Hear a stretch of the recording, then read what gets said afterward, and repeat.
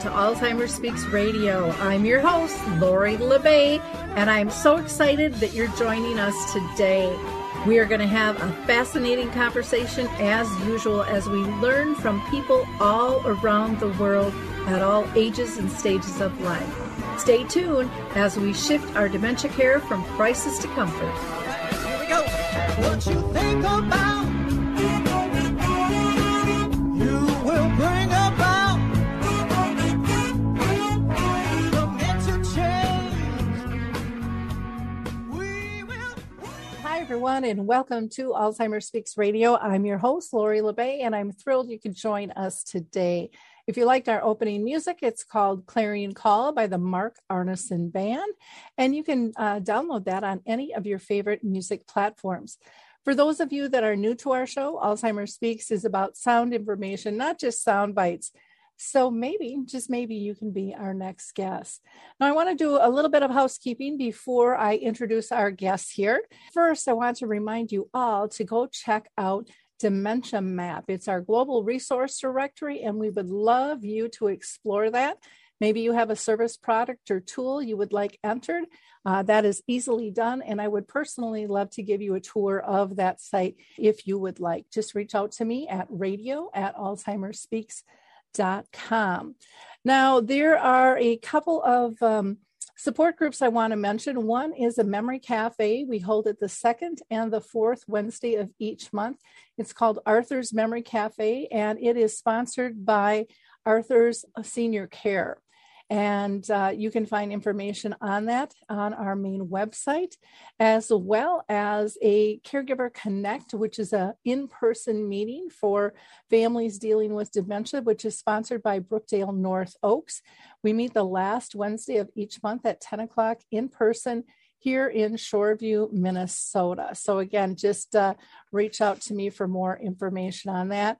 And then I want to let you know about an important research program for Alzheimer's that you can participate in. It's called Picnic Health, and you can do it from home. Just go to picnichealth.com/speaks and sign up, and you'll get $25. Picnic Health collects and digitizes all of your medical records into one online account. And then you can consent to share anonymized data of your records with medical researchers. By examining this real-world data from medical records, researchers can find the answers that can't be found in clinical trials. So there's important information that each person has in their unique healthcare journey. So please share your story. And if you care for someone with Alzheimer's disease, you can sign up on their behalf as long as you have legal consent and manage their medical records in the Picnic Health account. Again, learn more by going to picnichealth.com/speaks and get your $25 when you sign up today. We're going to hear from the Footbar Walker, and we will be right back. Introducing the life-changing Footbar Walker. I'm Peggy from Danville, Kentucky, and I'm 91 years old. The Footbar Walker revolutionized my care of George. It absolutely benefits the patient and the caregiver both, and that's the beauty of it. It's so easy to use. It folds up just like a dream. I got it in and out of the car without any effort at all. The saving that I made from having to put him in a nursing home came to about $192,000. Does someone you love use a walker? Do they struggle to get up from a seated position? Are you a caregiver dealing with physical pain and stress as you help your patient? The Footbar Walker was designed to assist not only the patient, but also the caregiver. Patients have more control standing up, and no lifting from the caregiver is required. See how it works at thefootbarwalker.com. That's thefootbarwalker.com. Peggy, would you recommend the Footbar Walker? Do I ever? I would not be in the health that I'm in today at this age had it not been for the Footbar Walker. Okay, it is time to introduce our guest today, and I'm so excited. We are going to be talking with Daniel George and Dr. Peter Whitehouse, who are the co-authors of the American Dementia, Brain Health in an Unhealthy Society, which was just published by Johns Hopkins University Press and is now available on Amazon. Peter is a professor of neurology at Case Western Reserve University and a professor of medicine at the University of Toronto. Daniel is a medical anthropologist and an associate professor in the Department of Humanities and the Department of Public Health Sciences at Penn State College of Medicine. Now, I also want to introduce you to Alon Caspi. He is a cohort of mine. He co-facilitates Dementia Chats, which is a webinar series that we do where the true experts speak. And we listen to their voice. And of course, those are people living with dementia. He is a dementia behavioral specialist, and he has his brand new book out as well. Well, I am so thrilled to have you all with me today, because this is going to be a fascinating conversation, because I truly do believe dementia is in crisis. I mean, the whole world's in crisis on many levels. And you throw dementia in there, it gets really, really confusing. And, you know, your book here, American Dementia, Brain Health in an Unhealthy Society, I think this is going to be just a wonderful conversation that we have today. But before I get into my line of questioning, I always like to ask everybody just for a little background on themselves in terms of, have you been touched personally by dementia? And so, Peter, I'm going to have you go first, if you don't mind. So I just wrote a piece about my 50 years in the field, which starts with my grandmother. I can't say I was a primary caregiver. I was away in college and about to start medical school. And now in the later parts of my career, my father-in-law just died a couple of days ago. We helped them move up from Florida to be here in Cleveland with us, and hopefully contributed to some last minute opportunities for enjoying life, but before unfortunately he passed. So yes, and I would say also I've known lots of other folks in the dementia advocacy space. There's a whole vast reimagining dementia group that's operating now. So yeah, I think it's very important you asked that question, and I thank you for doing so. Great, thank you. Daniel, can you give us a little background if you've been personally touched? Yeah, so when I was in high school growing up in Cleveland, I used to volunteer at an adult daycare facility. And I remember meeting this gentleman named Mr. Earl. And he was African-American gentleman in his 80s who had fairly advanced dementia. And he would never want to play like balloon volleyball or the other kind of frivolous games that were going on, in his opinion. So I would sometimes just sit with him, and he would tell me the same story over and over again about how he grew up as a sharecropper with his family on the farm where the film Gone with the Wind, where footage was taken. And he was very proud of that. And it sort of anchored our relationship. And he would tell me that every time. And I loved the story every time. And it just struck me at that moment how powerful story and narrative and caring for people compassionately and just listening and being in the moment with them was. But I was personally touched in my family in my mid-20s. I had a great aunt who had dementia, and I was kind of thrust into a caregiver role for a few weeks before we were able to get in-home care. And it just absolutely concretized how difficult things can be for caregivers. She changed very much. She was a very serious Christian woman, and she became very witty and spontaneous and whimsical. And it was a very interesting evolution in my relationship with her. But it had its difficult moments for sure. So that's sort of my background. And I'll just echo Peter by thanking you for starting us off on that question. Great. And Alon, I'm going to have you go ahead, since you're co-hosting with me, and just give a little background on yourself, and everyone will have an idea of the four of us and how we merged together on this topic. I've been in the aging field for 27 years, started as a nurse aide in a nursing home where my grandfather lived. And both of my grandmothers had dementia. And since then, I've worked as a social worker in a nursing home. I did applied research in recent years on various forms of elder mistreatment in long-term care homes. And I do a lot of education and advocacy related to elders, human rights of elders, safety, people with dementia, dignity. So I'm kind of all over the place. Great. And for people who don't know me, my mom had dementia for 30 years. And boy, if that's not life-changing, I don't know what is. So here I am in this industry trying to make a difference. So let's start out first with, why the heck did you guys decide to write this book? And the title that you picked is very strong. And I think for a lot of people is going to just kind of make their head cock, go, what's this all about? So Daniel, I'll let you take that first, if you don't mind. Sure. So we have a track record of writing books with provocative titles. In 2008, we wrote a book called The Myth of Alzheimer's, which made some waves as well.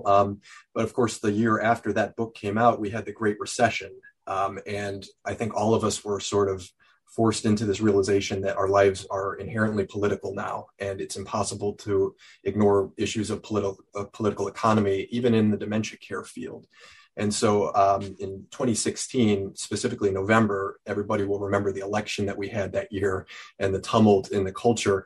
But some significant things happened in that month, with the backdrop of the Great Recession. And that was the drug solanezumab, which was an anti-amyloid antibody, failed in its phase 3 clinical trials.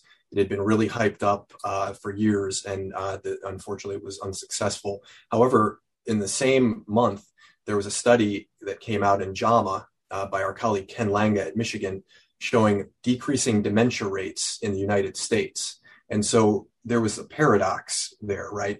Biotechnology fails yet again, and yet Alzheimer's and dementia rates appear to be dropping in the United States. And from that paradox emerged our thinking about this book, which sort of has forced us to think about the reasons why dementia rates are falling, not just in the United States, but in Canada and other Western European countries.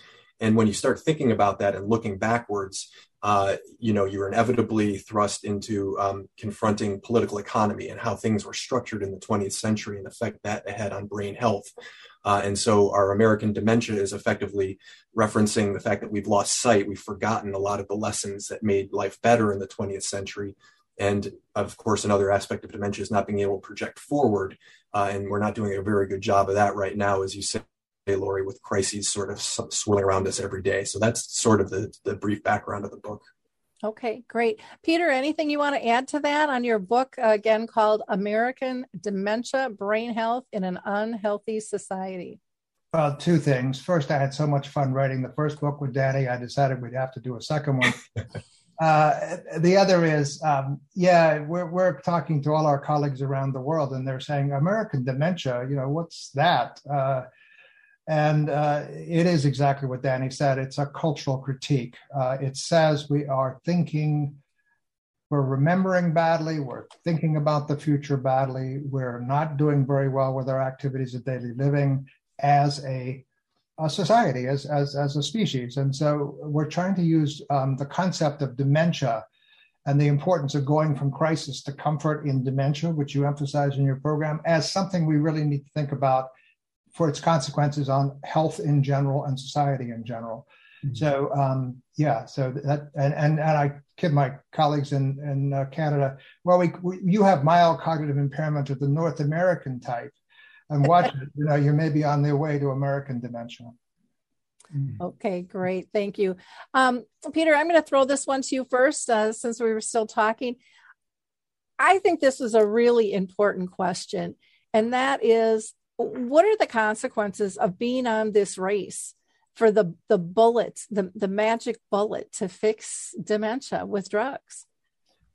Well, I have been in the field a long time. I worked with the FDA and international regulatory bodies when we approved the first set of medications, which didn't prove to be as effective as we want, but it was a much better process than this absolutely awful approval of aducanumab, or Aduhelm as it's known. This is a crisis for the field because I don't know if there could have been anything more wrong with this approval. By that, I mean, they used a mechanism that they kind of hid away from the advisory panel that voted unanimously without knowing that they were going to approve it with an accelerated mechanism. They voted against approval on the basis of clinical data. They approved it on the basis of a biomarker, which means some measurement of your biology. In this case, a PET scan of amyloid, which is one of the substances involved in these age-related processes. But it's not been validated. That's to say, we approved a drug, but we don't know if it works clinically. And we certainly know, in the news that we were talking about before we came on, there's more and more evidence that there are safety issues with this drug. A death is being investigated which is probably, although we don't know for sure, related to the medication. So this is not safe. That the company priced it, if you put it all together with all the studies you needed, over $100,000. So there are people who have done calculations that say we'll bankrupt Medicare if we actually give this to as many people as the company wants to. I'm going to say one last thing. It's actually a relatively small group of people that pushed this through. There are, and they've been talked about in the media as well, about half a dozen very well-paid consultants who have pushed this through, supporting the National Alzheimer's Association. This is the hardest thing to say for me, who's worked with these people, particularly locally, but they do great work on care. But this current leadership has been desperate. And there was an article in JAMA talking about how they use desperation as an argument, which is not an argument for the approving. They've pushed the field into crisis because they pushed something on us that is a disaster. I would agree. The price tag, the ethics, I think the country as a whole has been what I call kind of Googleized, where everyone is paying to play instead of getting down to serving, to truly serving in an ethical fashion. And I just think it's so sad. Daniel, anything that you want to add to that race to the markets? Yeah, Peter often references the notion of regulatory capture, and this situation is being investigated by the Inspector General, obviously, to investigate the close ties between Biogen and the FDA. And people are asking, the fact that the FDA gets about 40% of its funding from industry, which it refers to as clients very often, is that the best way to approach a public health regulatory body in this country? Or has the interest of big business seeped into that and just distorted the whole concept of protecting the public health? And I guess the other element that I'll mention is that immediately when Biogen got this approval in June and priced the drug at $56,000, they also rolled out a website called It's Time We Know. And this is a website that had a quiz, a 6-question cognitive screening quiz. And no matter how you answered those questions, it would basically push people to infusion sites in their area where they could get aducanumab administered. They also bought a paid ad in the New York Times that looked like an article, but it was this sort of anguished story about a woman in her 70s who, the sort of textbook story that we hear about people with dementia, tugging at the heartstrings. And then at the end of that, linking again to their proprietary website to get people to infusion sites. So there's just so much manipulation and, as you say, unethical behavior, Lori, in this space. And it really distorts our sense of collective good or looking out for one another, because it's just a race to make huge sums of money in the most cynical ways possible. So it's been really an embodiment of all the things that we critique in the book. And Danny taught me one word to capture this, neoliberalism, which is a hard word, but I think we have to use it more. The idea, you used the word market when you asked Danny the question. It is market fundamentalism. It's the idea that the market, private sector will solve all of our problems. And I think that's part of what I said earlier. Understanding the forces of that in our society, not only in the dementia space, but elsewhere, is really important for our brain health and a healthier society. Can I just real quick? Go ahead, Elon. So how do you see, and I'm willing to risk coming across as naive, but I still think it has value. What do you see the role of being honest with the public here, being truthful with the public, from your perspective tied to public health initiatives? Boy, that's a tough one. I think truth is being challenged, right? I mean, we have political leadership in this country that just is not telling the truth, whether it's about COVID vaccines or climate change or whatever. So I sometimes summarize my career at this point, at 72, my job is to speak truth to power and identifying where the power sources are and saying, no, Alzheimer's Association, you've been promising this for years. You got desperate and this is what you've done for for people you're supposed to serve. I think Laura used a good word too, service. This is shifting values, and and thinking about the long term, which is why I turn it now to Danny, who's the future and the past. Well, to quote someone from the past, I remember hearing an interview with John Lennon where he said something to the effect of, the world is run by insane people with insane purposes.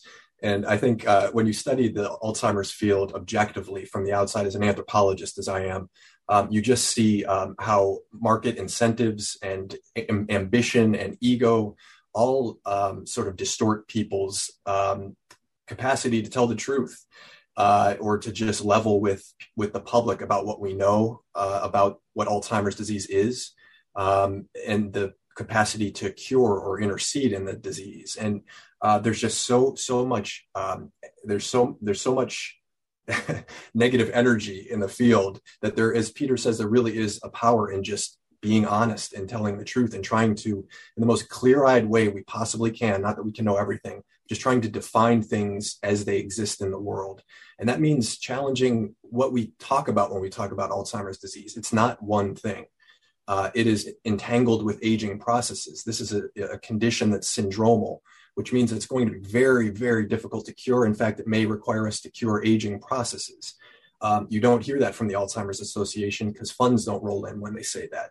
That's a problem. You don't hear that from key opinion leaders because they're getting paid to promote amyloid-centric drug mechanism, drugs with that mechanism and with single mechanisms. And so, there is a real power right now. We don't care about selling our book, honest to God. I don't care. I've got tenure. I'm among the most privileged professional class in society. I just want to tell the truth and try to be as honest as I can, because I think there's some honor in that.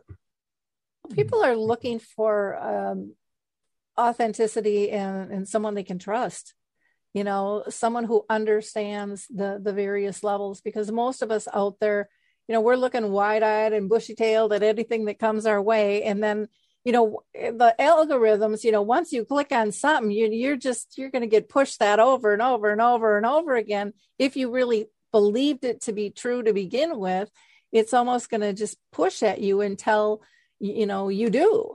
And you're not getting paid. The big guys are paying for those algorithms, to work our systems in ways that, we didn't know.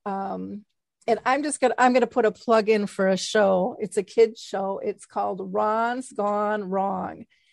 And everybody should go see that, because it talks about algorithms and how it affects us. And it's, the kids don't get the depths, but parents are going to sit there and go, oh, what's going on? But it is a wonderful, wonderful show that shows that we truly aren't always picking and making choices that we think we are in control of. And I think that's one of the big problems with today. The other that you didn't mention that I really think needs to be addressed too is these bonus packages that people are getting. The greed is pushing forward in terms of, making something profitable, and it's personal play versus societal at large greater good. And, the scales are really, really off circuit there.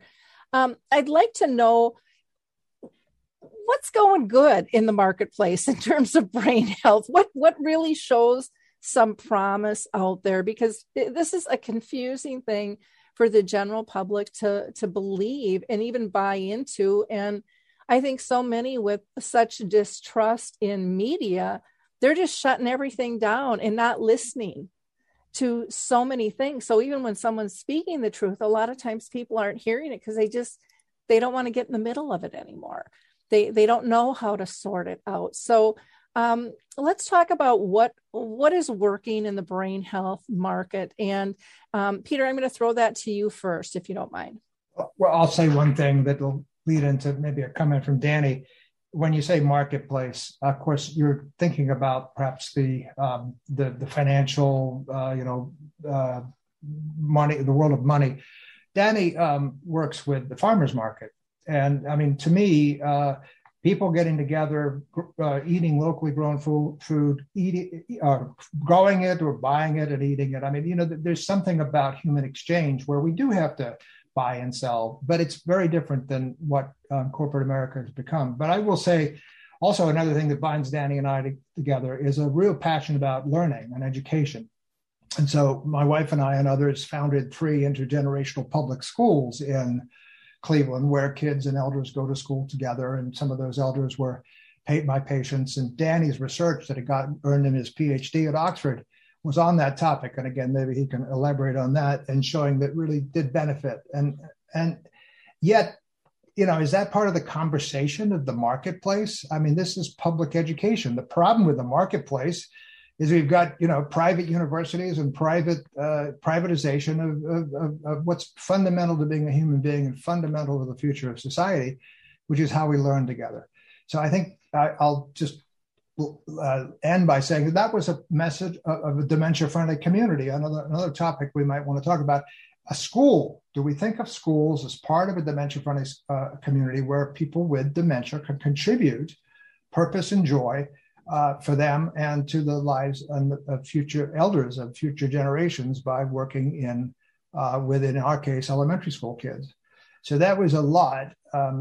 But yeah, I think it's important that we find the sources of hope and the positive energy, because that's what's going to carry us into a future that's a little brighter than what people are trying to portray we are a part of today. Well, one of the things that I like about your comment, Peter, is, I asked about marketplace, which you can look at financial and retail and, what puzzles should I buy? What games should I play? All of those things into the research. But what I kept hearing you say, and what I feel is missing so much, is that social connection, that just caring for one another, being inclusive instead of exclusive, and how that in and of itself impacts how somebody lives with dementia, not only those diagnosed, but their families, and eases many, many burdens. So thank you for bringing that up.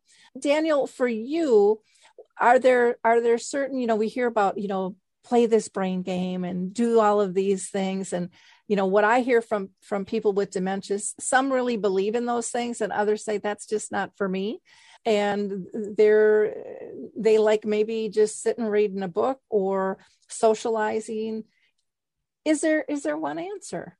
Yeah, I think the part of the myth of this marketplace of memory is that we can sort of have salvation for our own minds and memories through enlightened self-care.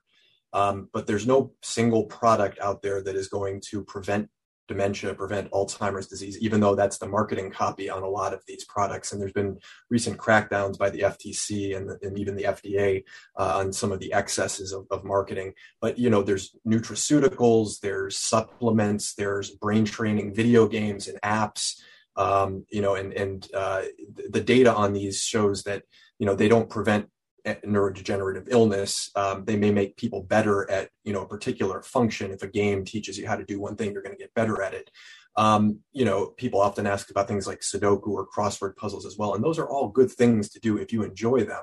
But I think what we're circling around here, which is great, is the value of the protective bonds that bind human beings together.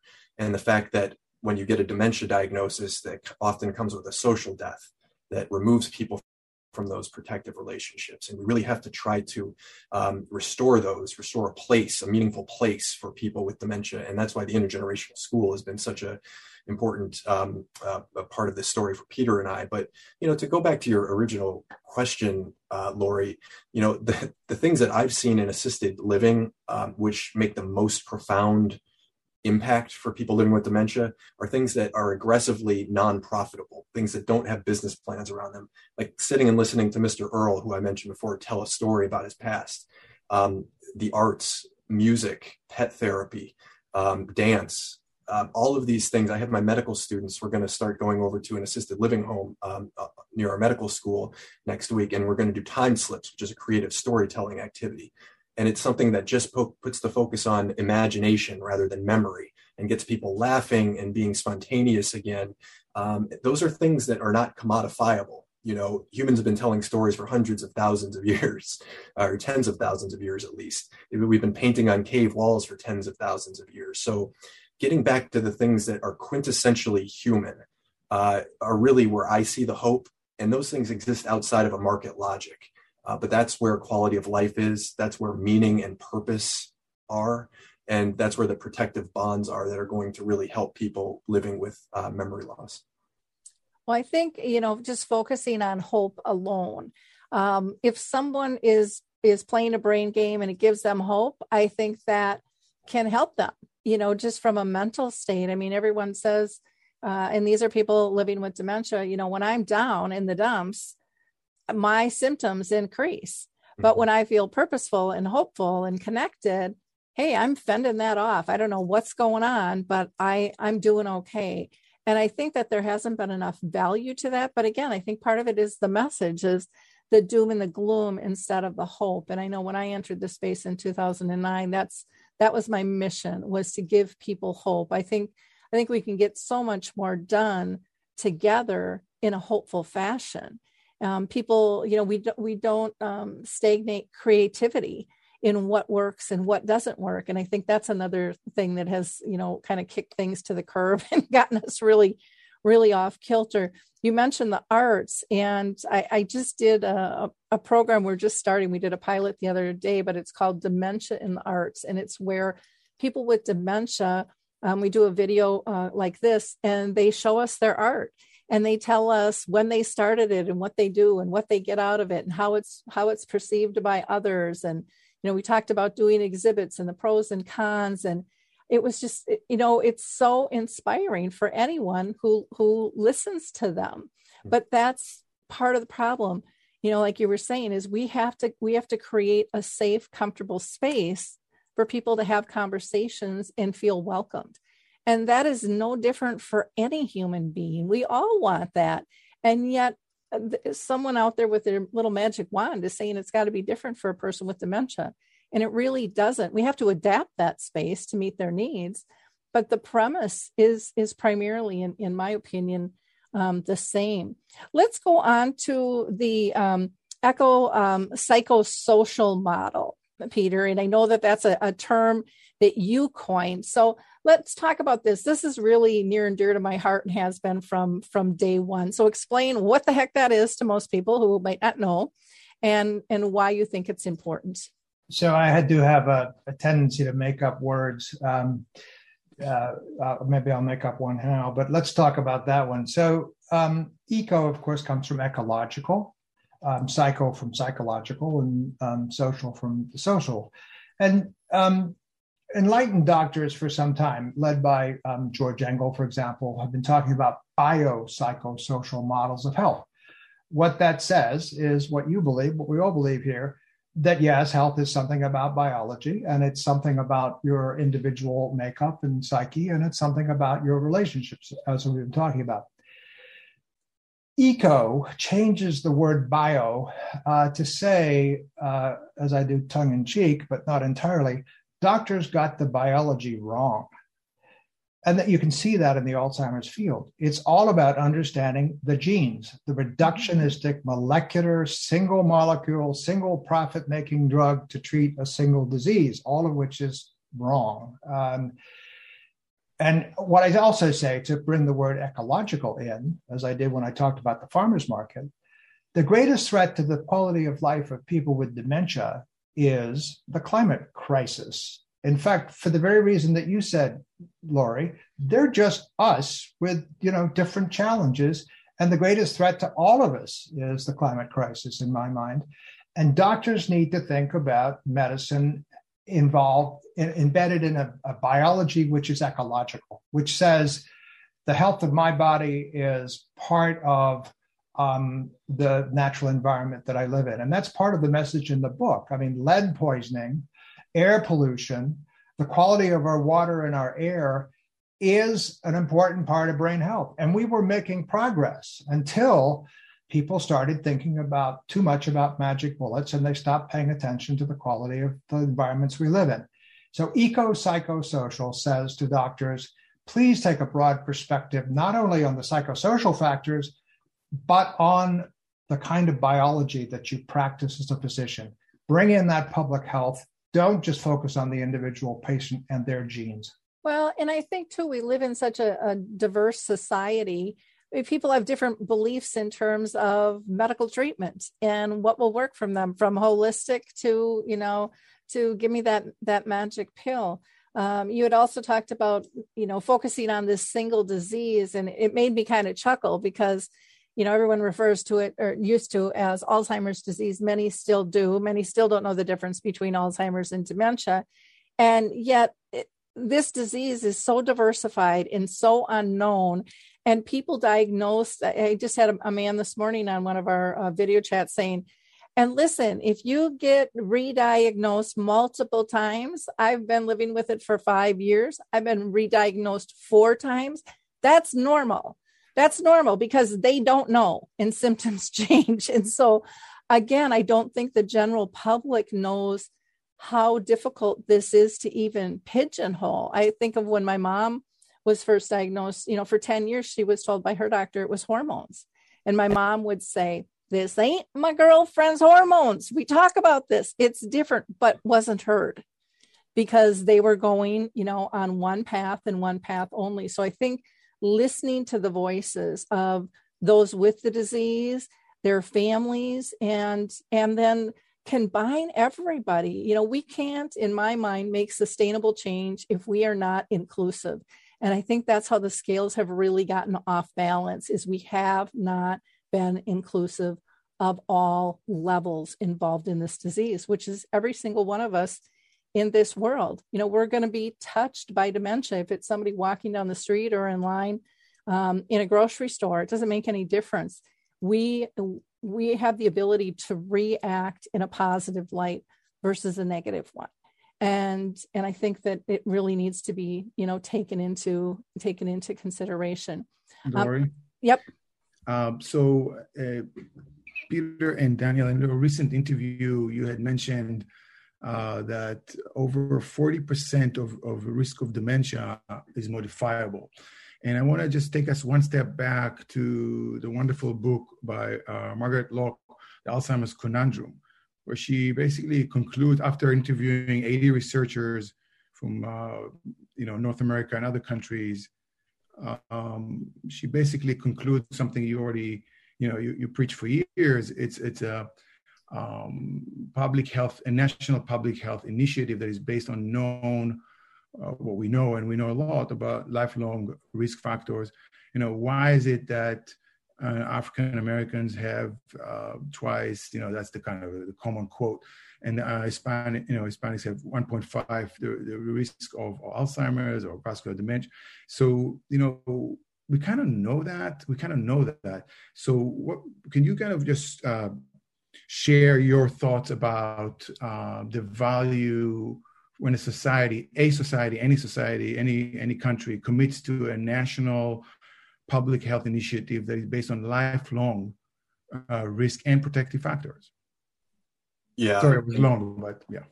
No, that's a really well-framed question, Elon. And let me just say, Margaret Lock and Elon are two of the people doing some of the best writing in the field right now. That's kind of inspired both Peter and I. But yes, and this will take our conversation out of the marketplace again, because we're talking about state investments for the collective good. And so that means we need to think about the 20th century, and we'll go back to this recent revelation that dementia rates are falling in the United States and 5 other countries. Why is that? So after the traumas of the world wars and the Great Depression, there were very specific investments made at that time in population health. So there were national health systems put into place in many of these countries. The United States, we've got Medicare and Medicaid, not entirely universal health care, but what that allowed was for frontline care of vascular risk factors. So diabetes, high cholesterol, things that affect the vascular system, affect the brain. And so by better treating those at the population level, that's one theorized contributor to these lowering dementia rates. We also had majorly effective smoking cessation campaigns, which again is a public health investment. Just in the US alone, we had smoking rates go from 42% in the 1960s to down to 14% in 2019. That's another major input for vascular health and downstream brain health. Peter mentioned lead. In the 70s, we were a world leader in the United States with the EPA de-leading gasoline. That resulted in an 80% drop in blood lead levels in the United States. Lead is obviously a neurotoxin. It's a major vascular risk factor as well. Getting that out of our environments was a major input for brain health. And then the last one I'll mention is the GI Bill and Pell Grants and the expansion of state universities during the 20th century. This provided education to tens of millions of more people. And we know because of cognitive reserve, this idea that there's a buffering effect for people who get more years of education. There seems to be something protective about that when the state provides education at that level to millions more people, that is another contributor to downstream brain health. And to your point, Ilan, I will say that something like the GI Bill was not doled out in an equitable way at the time because of segregation in the culture, and universities and colleges didn't admit Black people universally. So that we're dealing with the fallout effects of that. Obviously, if you're a person of color and living in a poor environment, you're more susceptible to lead poisoning. All of these things in an eco-psychosocial model can help us think in a very systematic way about the things that we absolutely know contribute to brain health for all of us, not just an individual in a marketplace playing a brain training game, although that's not a bad thing. But let's think at the 30,000-foot view in terms of public health. And we joke that our book isn't a self-help book exactly; it's an other help book, right? That's sort of the ethos that we're trying to get people to think about the challenge of Alzheimer's with. Right, and you had mentioned in the previous interview this distinction between a self-help book and what you actually intended it to be. You used the word the collective. Right? Can you just kind of briefly just elaborate on that? What can we do collectively? I don't know if you tie it with government or not, but and I think Peter shared a visit he had at Baycrest Geriatric Center in Toronto. He had a certain interaction or experience there that kind of crystallized that distinction in terms of what they're doing, even though I know that Baycrest has one of the top 5, or at least a few years ago, brain research centers in the world. However, they were missing something there. Maybe you can elaborate on that, Peter or Daniel. So yes, I think Lori brought this very much into the conversation. Everywhere you look at it, it's about connections, it's about collective, it's about collaboration, it's about us, not me. Baycrest is an interesting place because they do have a world-class brain research institute, but it's very much psychological. And what I kept telling the Baycrest folks is, you want to learn about brain health, ask your residents, ask your folks with dementia, ask your folks who have lived life, who may not be scientists, but they have views about how to stay healthy, particularly in this social collaborative way. So I used to say the brain and the body at Baycrest were a little disconnected, the body being the people they were serving and the brain being the scientists. They really had an opportunity to bring them together, which they're still hopefully working on. Yeah, this is so interesting. I actually did a fellowship at Baycrest, and I actually asked the entire group of researchers there, I asked, how many of you crossed this catwalk and walked into the secure dementia care homes and conducted research in those? Maybe now they're doing it, but when I was there, it was dead silent in the room. And I know Baycrest are doing great work in different areas. This is not meant to, but I asked the question and nobody raised a hand. In the last 10 years, how many of you can? And then the philosopher approached me afterwards and said, if they will, it will slow their ability to publish and to promote their careers. So I have a lot of respect to Baycrest, but I also think that there was kind of a symbolic microcosm of a disconnect at the building level, at the campus level. It was stunning to me. More important to publish than publish correctly. In terms of stuff. One thing I want to ask in terms of the following rates, did you guys consider at all, and I think what you mentioned was very powerful and makes a lot of sense, but the other side of me says, do you think the rates are falling because there's more awareness and people don't want this and they're not going to the doctor? That's what I hear from families, especially more so the men are less likely to go forward than the women to get diagnosed because of the stigmas that there is no cure. They don't want to be known for dementia. They don't want to lose their personhood. Do you think that has anything substantial to do with the rates? And I'll throw this to Daniel first and then to Peter. Yeah, no, I think the dynamic you're getting at is real, and the stigma that accrues to these diagnoses modifies people's behavior in terms of seeking out clinical care for sure. However, when they pool the data from these 6 countries, including the United States, the dropping rates of dementia risk go back to the 1980s. So each decade, dementia risk has fallen 13% for the cohorts of elders in those decades, and 16% for people with Alzheimer's disease. So this is sort of a long-term trend that we're seeing.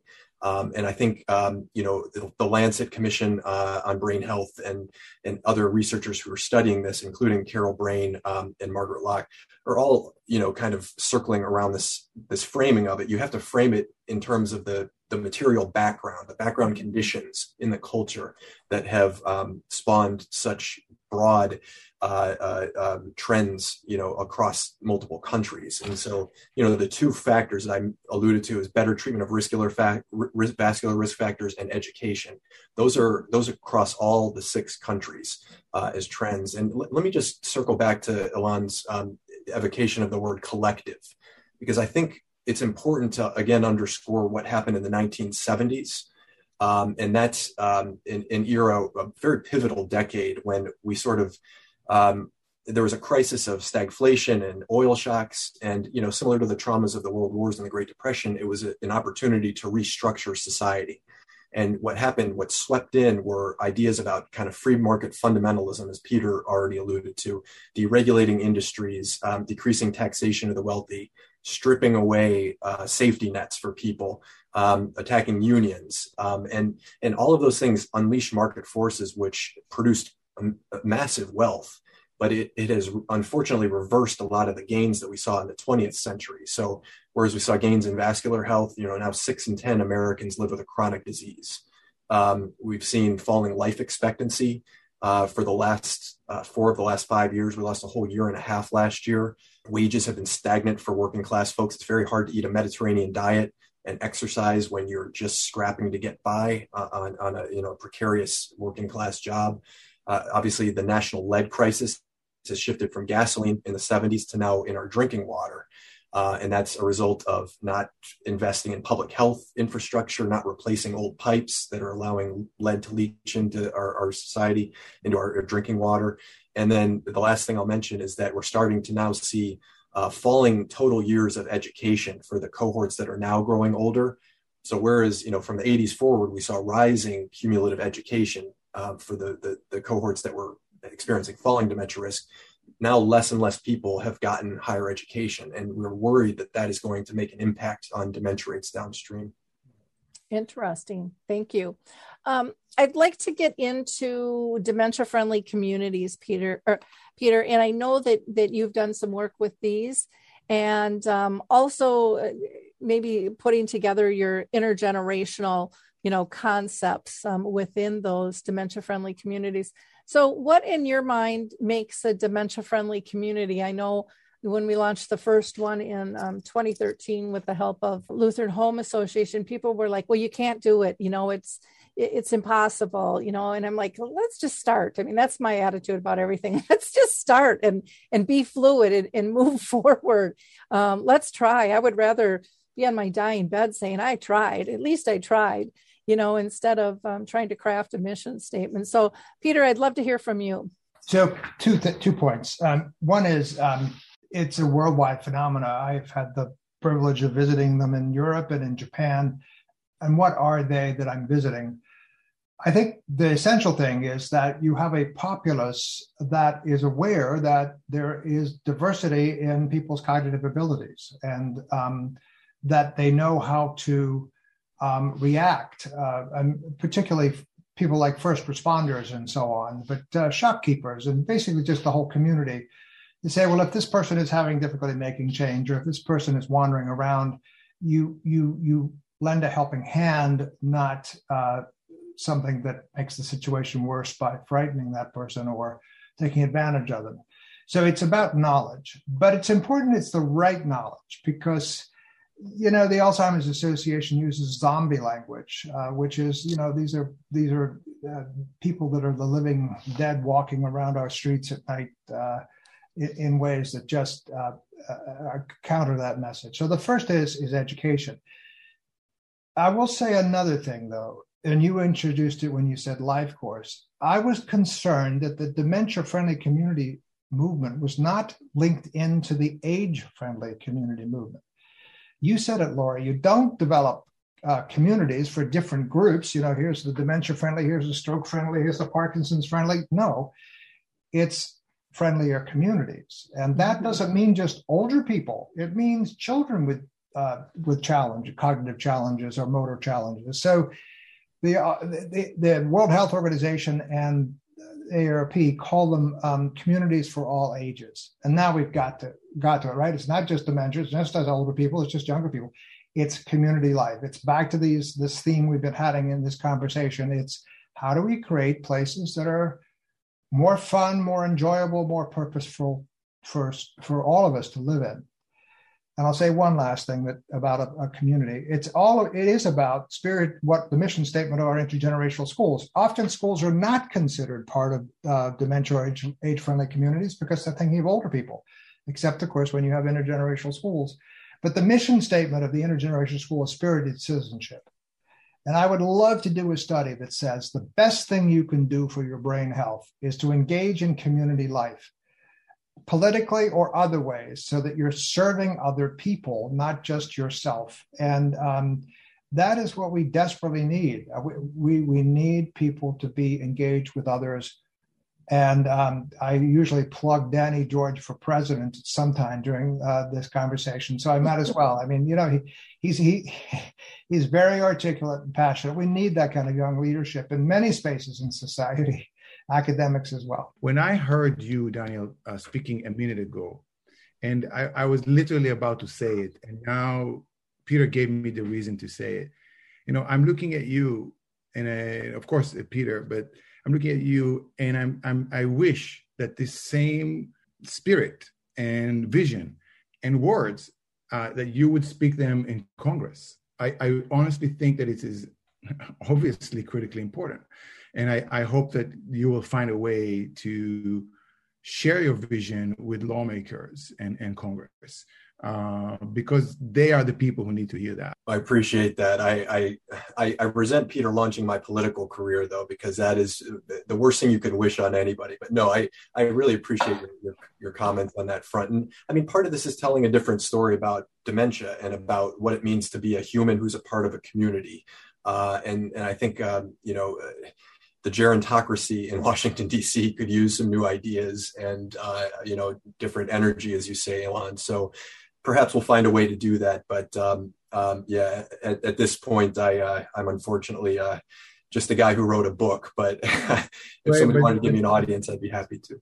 Right. But things start like that. And you and Peter have done a lot of thinking for many years. And I think that if there's an administration, I'm thinking about the Biden administration, about, I can see you sitting with him or his staff and sharing the vision. I mean, I really do. And I really think it's important for that to happen.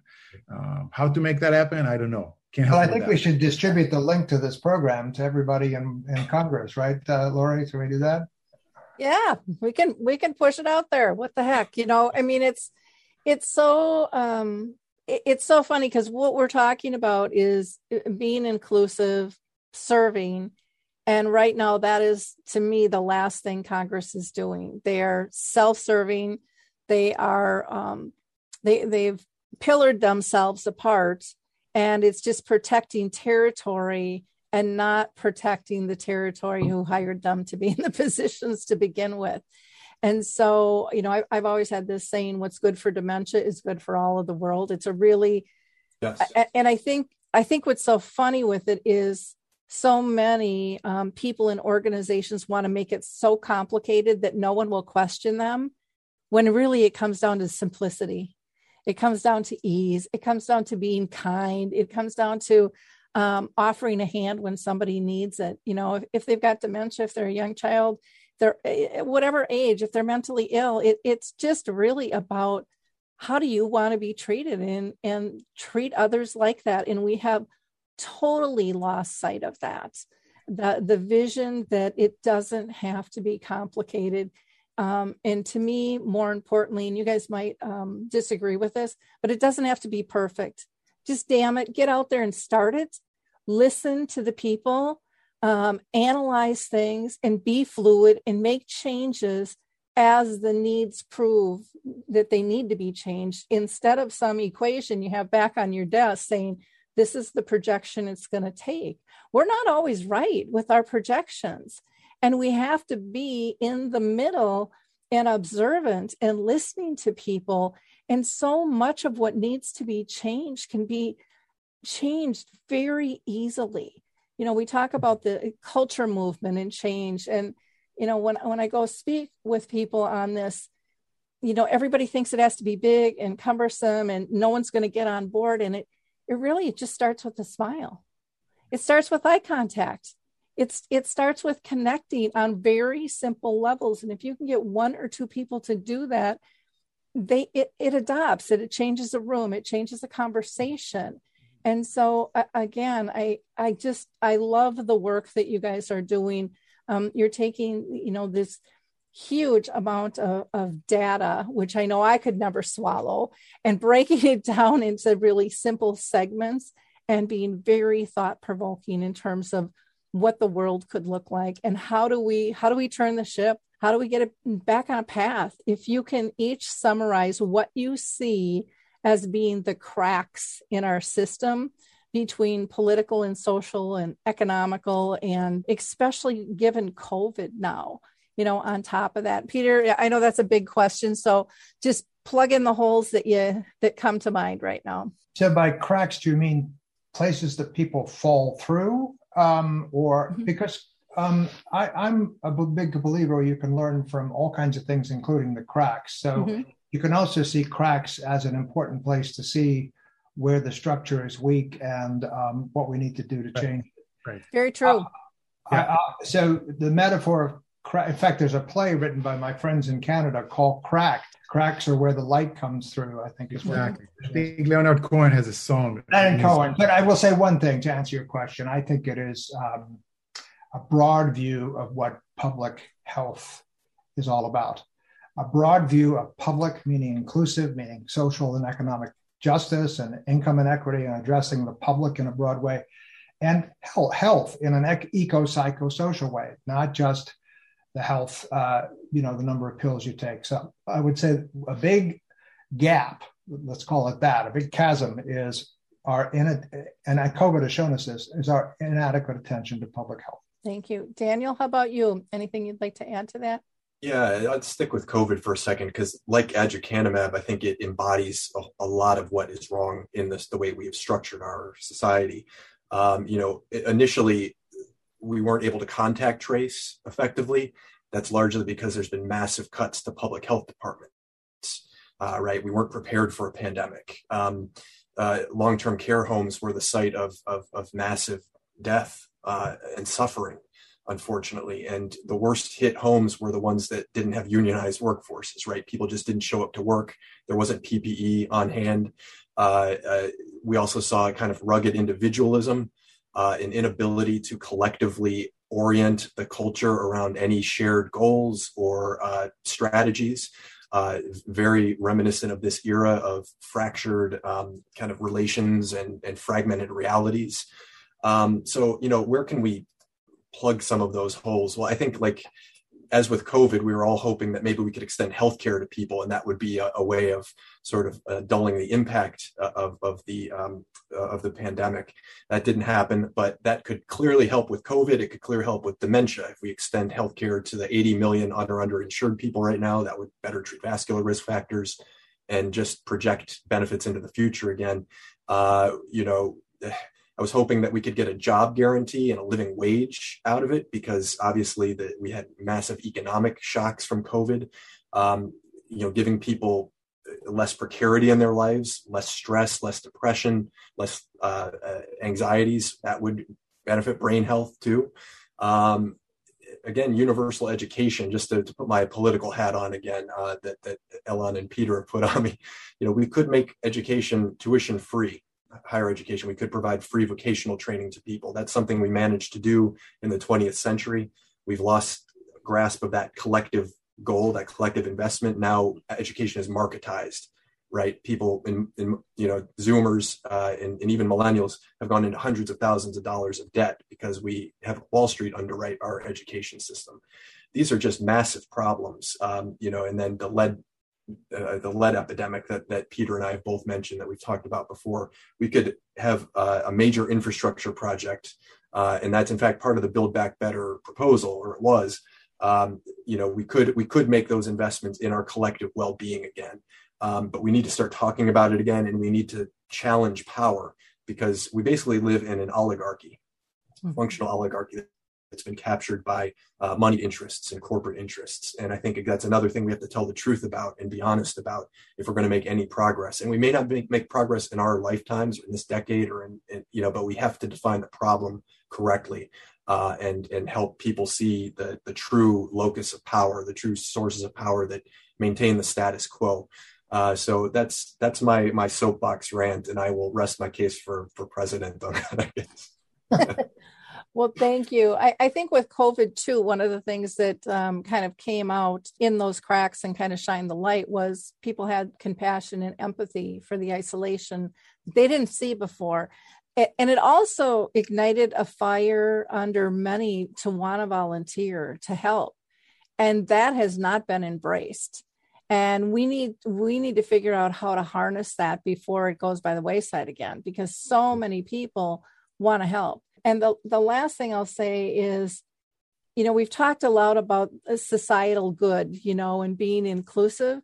And I think one of the things that need to change, and Peter, maybe you can come up with a new word, but I think people take that and go, it's socialism. And they have a real perceived idea on what that means and what that looks like, when we're really talking about the betterments of society as a whole. I think when you work towards the greater good, I don't think you can go wrong. I personally really don't. Elon, we've got like 4 minutes left, so go ahead. I want to just kind of briefly ask you about stigma, about the role of stigma in our ability or inability to realize a hopeful, and I would emphasize feasible, vision for the future. Okay. Peter, you want to take that first? Well, so I'll bridge from socialism to that. I mean, look, socialism is evil, according to some people. I mean,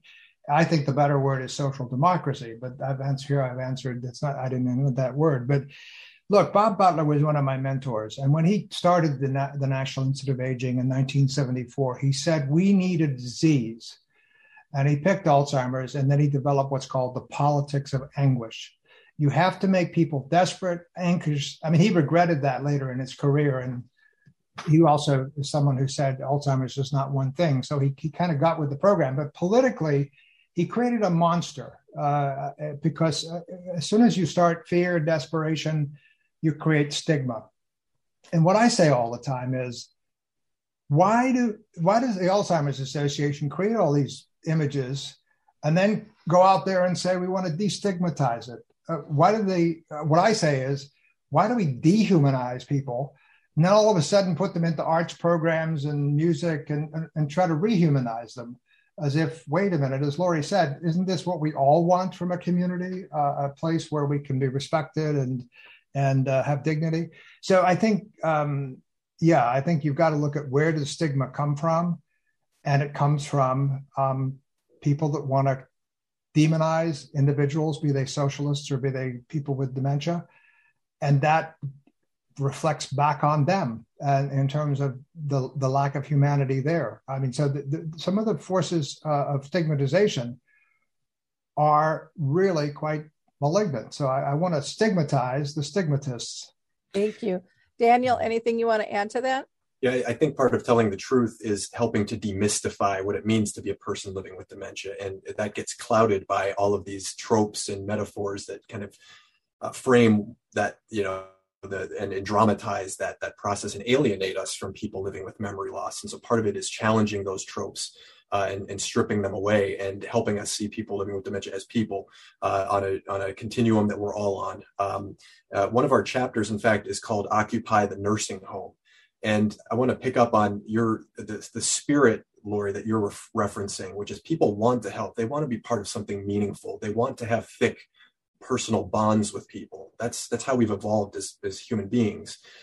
So yeah, go to nursing homes, break down those walls. You know, we started in the 90s with person-centered care, then it evolved to relationship-centered care. Now we talk about community-centered care. Let's break down the walls of these institutions. Let's use the arts. Let's use our passions and hobbies to connect with people living with memory loss, memory challenges. And let's have a less alienated society by virtue of breaking down those walls. Everybody wants to live a good life that's secure and calm and connected with other people. And we just need to strip away a lot of the bad stuff first. Right. Well, I think it's an excellent point, and I think Kate Swaffer from Australia is a big leader in the field, as we all know. She had actually the last piece of the 2019 book or revised edition of Kitwood's 1997 book, Dementia Considered the Person Comes First. She writes about, but the way to do it is if people with dementia will drive the conversation. And I think that's an important distinction as part of if we're really committed to authentic partnership with people living with dementia, which, as the phrase goes, nothing about us without us, right? I agree. But I just want to thank you guys so much for being part of the show. This was just really insightful for me, and I could talk with you guys all day long. Now, you can go to their website, AmericanDementia.com. That's AmericanDementia.com. You can get the book, American Dementia, Brain Health in an Unhealthy Society, on Amazon. They also have a Facebook page, The Myth of Alzheimer's, which was another book. And we have their Twitter accounts, as well as a link to an article in Psychology Today. So please share this. I think it was a really healthy discussion about what's going on in a different way to look at what's happening to all of us and how it's affecting the world we live in. So again, thank you so much. I really appreciate your time today. Thank you, Peter. Thank you. Bye now. Thank you. Thank you both. Thank you, everybody. Thank you. Bye now. Hi, this is Suzanne Newman, host of the Answers for Elders podcast and radio show. We are the North Star that guides you through the complicated journey of senior care with trusted experts in money, law, living solutions, and more. So join us on this station, your favorite podcast channel, or just go to AnswersForElders.com. Meet the Wayshowers who will help your journey go a lot easier.